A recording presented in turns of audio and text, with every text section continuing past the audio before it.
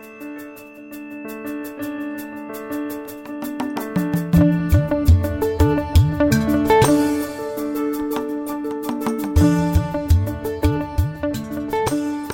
welcome to Regenerative Medicine Today. This is John Murphy. It's my pleasure to welcome to this podcast Dr. Morgan Fedorchak. Dr. Fedorchak is an assistant professor of ophthalmology and chemical engineering at the University of Pittsburgh. Dr. Fedorchak, welcome to Regenerative Medicine Today. Thank you. Thanks for having me. I know you have a variety of interests that generally revolve around drug delivery and biomaterials. Can you give us a brief introduction to your research? Absolutely. So the focus of my research in my lab is on the specific implementation of controlled release and various drug delivery technologies in the eye. We have a variety of projects going on, and for the most part, they all deal with polymeric biomaterials that are put in or around the eye to sustain delivery of some type of therapeutic agent for the treatment of ocular disease. So why is this important? I mean, people put drops in their eyes now. You're proposing an alternative strategy. It's very important, first and foremost, because for most people, the vast majority of people, their vision is their most treasured sense.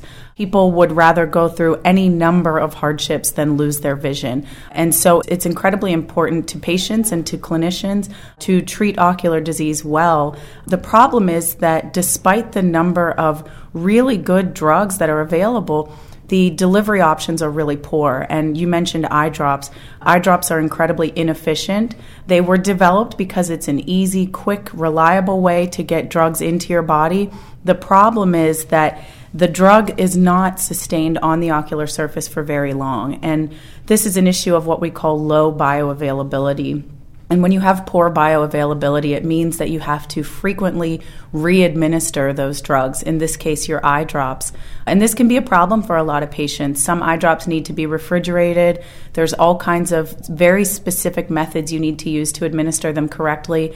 And when you're talking about a disease like glaucoma, for instance, a lot of those patients are elderly and they can have difficulty doing drop administration that many times a day, up to 3 or 4 times a day. And that was really where the inception of our biggest project came about, was looking at eye drop medication and thinking about how we could improve the delivery of not anything new, but just old drugs to make it easier for patients and make sure that they're getting the amount of drug they need to treat their glaucoma or treat whatever vision-threatening issue they may be faced with. So basically, you're releasing the drug on a continuous basis as opposed to incremental basis. Absolutely. That's the idea behind it. Whereas with traditional drop administration or any type of traditional drug administration, so oral drug delivery, ocular drug delivery, typically what you see is you get more drug than what you need to treat the disease, which can be somewhat risky. You can have some side effects as a result of that. And then you'll see this quick drop-off as the drug is metabolized or, as it's distributed throughout the body, you'll see it dropping below the therapeutic level, and you get these peaks and valleys repeatedly. And what controlled release aims to do is to stay within the specific therapeutic window without overshooting it and without going below it for very, very long periods of time. So not even hours, but we're talking about weeks to months of time. And traditionally, for ocular drug delivery, it's a field that's existed for a long time, but it's only now really beginning to explode with lots of technologies and lots of options that are under investigation for patients. And what people have most commonly done is to look at invasive methods. If you are going to have a drug that's retained in the eye or around the eye for very long periods of time, you would imagine that most people would inject that material or implant it somehow in order to keep it there. So one of the other challenges that we posed for our team when we first started our project in glaucoma is, can we sustain delivery of drug for a long period of time to address those bioavailability issues and the dosing frequency, but also do it in a fashion that's more comfortable and a lot less invasive and something that patients would be more familiar with. So that's what we set out to do, and that's how the entire idea of a controlled release eye drop came about. So you've described this technology. As I think about controlled release, one of the common technologies and products that's available is the flea collar, which is a controlled release technique as well. Is that a comparable analogy? It is. It's very similar, actually. So that's a great example because you have a system where you can put it on your dog and it lasts for a long period of time, and it's something that you can take home and do yourself. You don't need a veterinarian to administer that.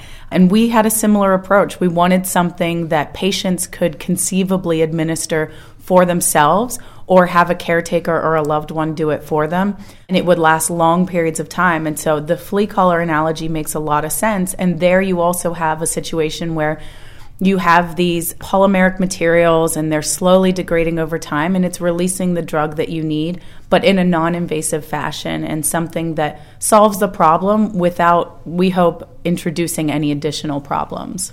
So now I have to ask the question, the flea collar doesn't fit in the eye. What do you put in the eye?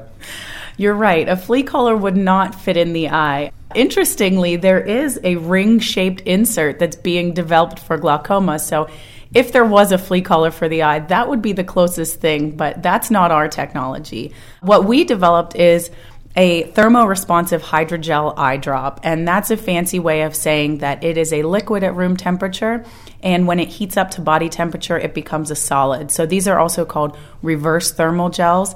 The idea being that most things will melt when you heat them up. This actually solidifies when you heat it up. And what that material does for us is it enables us to deliver hydrolytically degradable polymer microspheres, which are fairly common in drug delivery. We're able to deliver those in an eye drop that is then retained beneath the lower eyelid. So that's where that hydrogel comes in.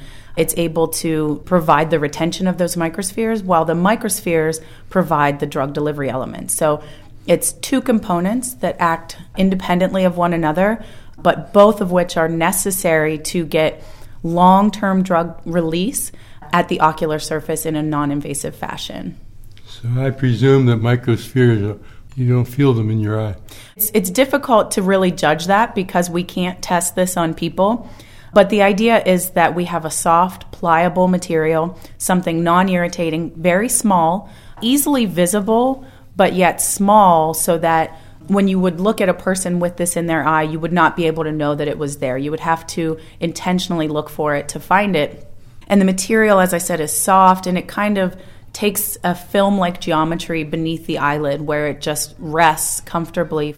For glaucoma, we're looking at about 1 month. And the best way we have to judge this is in our preclinical studies, looking at a tissue level and a cellular level for any evidence of irritation, but also looking for more of the macro scale anatomical evidence that maybe there is any irritation. And fortunately, in all of our studies, we've seen no evidence that they can even feel this, which is what we were going for. So that's very exciting for us. So basically, the patient would take, I'll use the word, quote, drops, unquote, once a month. Yes, that is the idea. For glaucoma, the idea would be taking a 2 or 3 times daily drop, getting the same drug, but using it only once a month. And so patients wouldn't have to remember to take it with them for their day-to-day activities. They wouldn't have to remember every single day to do this.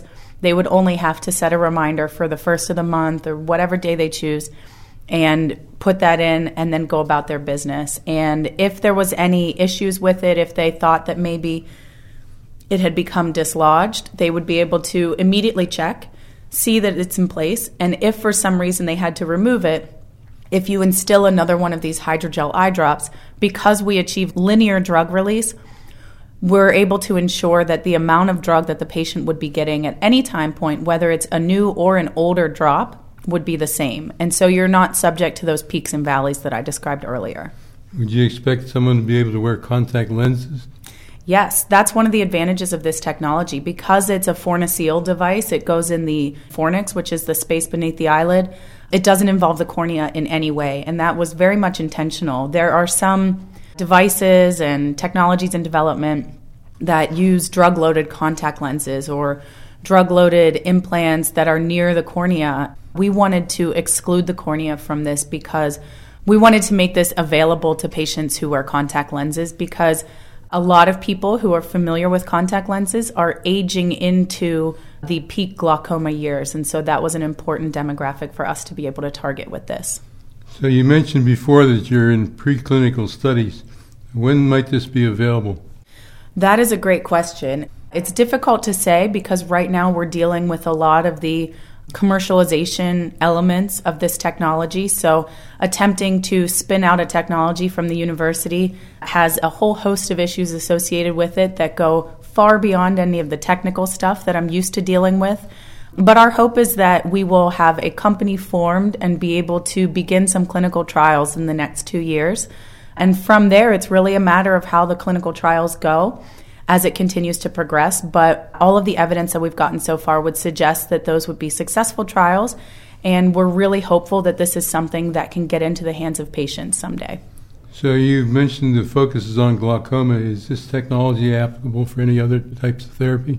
It is. It actually is. One of the advantages to the encapsulation methods that we use in the microspheres is that it's very versatile. You can tune it for a number of drugs, a number of release options.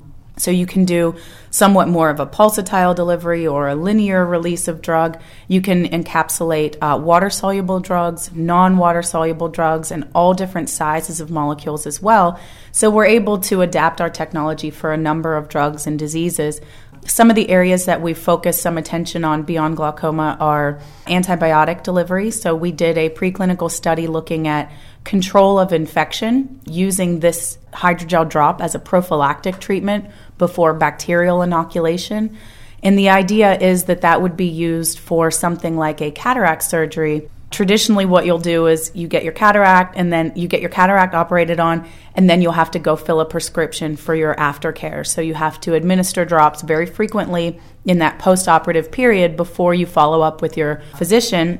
And in this case, what we're proposing is that you would have the clinician actually place the hydrogel eye drop, and then there would be no aftercare for the patient. They would be able to just go home, rest, and then in a couple weeks come back. The physician would remove the eye drop, and that's done with just a simple saline flush, so irrigating the space beneath the eyelid is how it's removed, and then they would be good to go. And that would control any type of infection after something like a cataract surgery. It's fascinating. So Dr. Fedorchak, I understand that you also have some interest in addressing some therapies for orphan diseases. Yes, as a matter of fact, my clinical colleague, Ken Nischel, who is a pediatric ophthalmologist, he is an expert in the treatment of a disease called corneal cystinosis, which is the ocular manifestation of a larger set of diseases called cystinosis. This is an orphan disease that affects children. It's only a handful of kids in the U.S. and around the world, and it's a big problem. It's an intracellular disease that hinders the body's ability for cells to get rid of certain cellular byproducts. And as a result, you get a buildup of these cystine crystals in cells. It primarily affects the kidney, but it also manifests in the eye, in the cornea specifically. And there are some drugs that can treat this. As a matter of fact, the drug for cystinosis is called cysteamine, and it was developed at the NIH in part by the dean of the School of Medicine at Pitt, Dean Levine. And this is a drug that works really well, but the problem is that it is administered very frequently to the eye. So we wanted to reformulate glaucoma drugs because they were administered a couple times a day and because there was some minor side effects. In cystinosis, we're talking about, first of all, children who are more susceptible to side effects from drug administration, but also we're talking about a drop administration that is to occur every waking hour of every day to control the production of these cystine crystals. And you can imagine that this is a huge problem for kids because a lot of them are in school. They need a school nurse to administer this. It's a very burdensome treatment schedule. And so what ends up happening is most kids can only tolerate about 6 drops a day. So they're already not getting the right amount of drug. And the drug itself is irritating to the eye. There's a whole host of reasons that make this an ideal candidate for reformulation using our technology.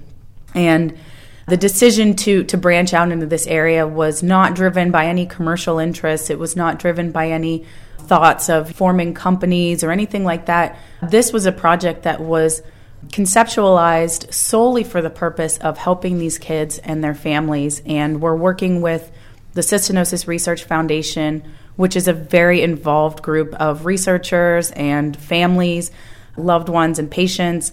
And they are helping us to work through these studies, and we're hoping that that can also move into a clinical trial. And I think that as an academic, as a scientist, for me, that is one of the most rewarding projects that I've worked on, because you can see the patients that would be affected by this, and you can really see how it would improve their everyday life. And so that's something that we are working very hard on. That's an admirable goal, and I commend you for your effort. Dr. Fedorchak, thank you for joining us and sharing your pioneering research. I'd like to thank the McGowan Institute for Regenerative Medicine that sponsors this podcast series, and I would encourage our listeners to share suggestions. You can reach us at mail@regenerativemedicinetoday.com. Thank you for listening.